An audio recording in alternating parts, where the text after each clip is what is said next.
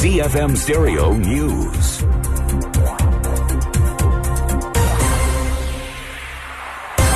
Good morning, I'm Shepard Makovere. The headlines. Newly elected MDCT leader Douglas Monzora says he's ready to dialogue with President Mnangagwa. Parents welcome the postponement of schools opening for the first term of 2021, and Donald Trump extends suspension of work visas and green cards. And now the news in detail. The newly elected MDCT leader Douglas Monzora says he's ready to work with President Emmerson Mnangagwa. Monzora told ZFM Stereo's senior news reporter Anesuma Sambu that it is now time for formulating politics of tolerance, which is key to nation building. I am grateful for that. I am grateful for that message, and I think it accords with the politics that we want to bring to this country. The politics of tolerance, rational disputation, the politics that jettisons hate, violence, intolerance. So I'm very grateful at President Mnangagwa giving that message. We as the MDC are very serious at nation building. Monzora says a decision is yet to be made on who will be leader of the opposition in parliament.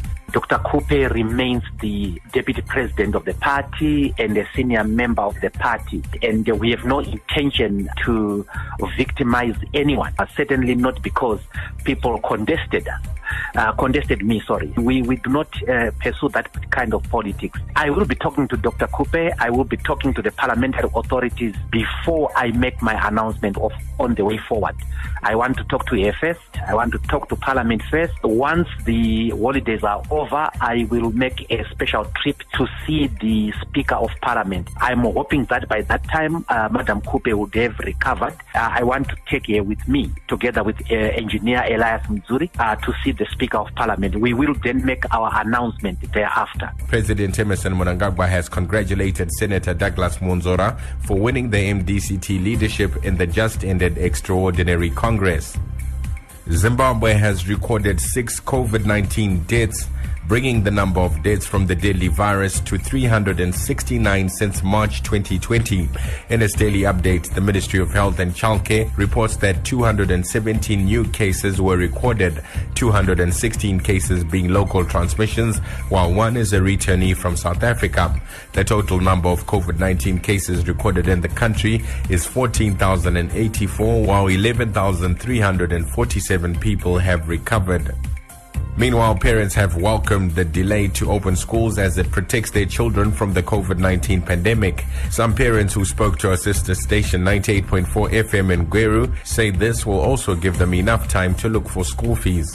But chakakosha nchokuti utano hwevana danho ratorwa kuitira kuti vana vedu vasafeka. I think izvozvo zvakakosha tikazvitarisa. Uyewo vanoenda vacho vanoenda ma-exam classes ngatingomeka sure kuti vari safe vana ivavo, and we hope and trust kuti kuzvikoreko kwavanoenda pachatorwa matanho. I think the decision by the government to postpone the opening of schools is somewhat good, because considering that the COVID cases continue to rise, I think the children need to be safe. Then the other point, I think it will also be good for parents, those who were not yet fully prepared, because considering we are just from December holiday, Christmas and the New Year, many parents were struggling to come up with the fees and preparation. They say their incomes have been affected by the COVID-19 induced national lockdown. The Zimbabwe Parks and Wildlife Management Authority are searching for a 40-year-old man who fell into the gorges of the Victoria Falls. Zimparks spokesperson Tinashe Farao speaks to AB Communications Southern Region Editor Chengetai Muringwa.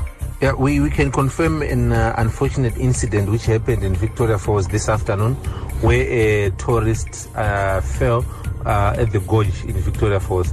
Our officers and the Zimbabwe Republic Police are on the ground searching for the missing man. Mr. Farao says the man was with his friends who reported the incident to Zimparks. In international news, U.S. President Donald Trump has issued a proclamation extending the suspension of issuance of work visas and green cards. Trump imposed the measures in April and June to protect American workers' job opportunities amid a rise in unemployment due to the COVID-19 pandemic. The proclamation came hours before the president's executive order on the immigration restrictions was set to expire.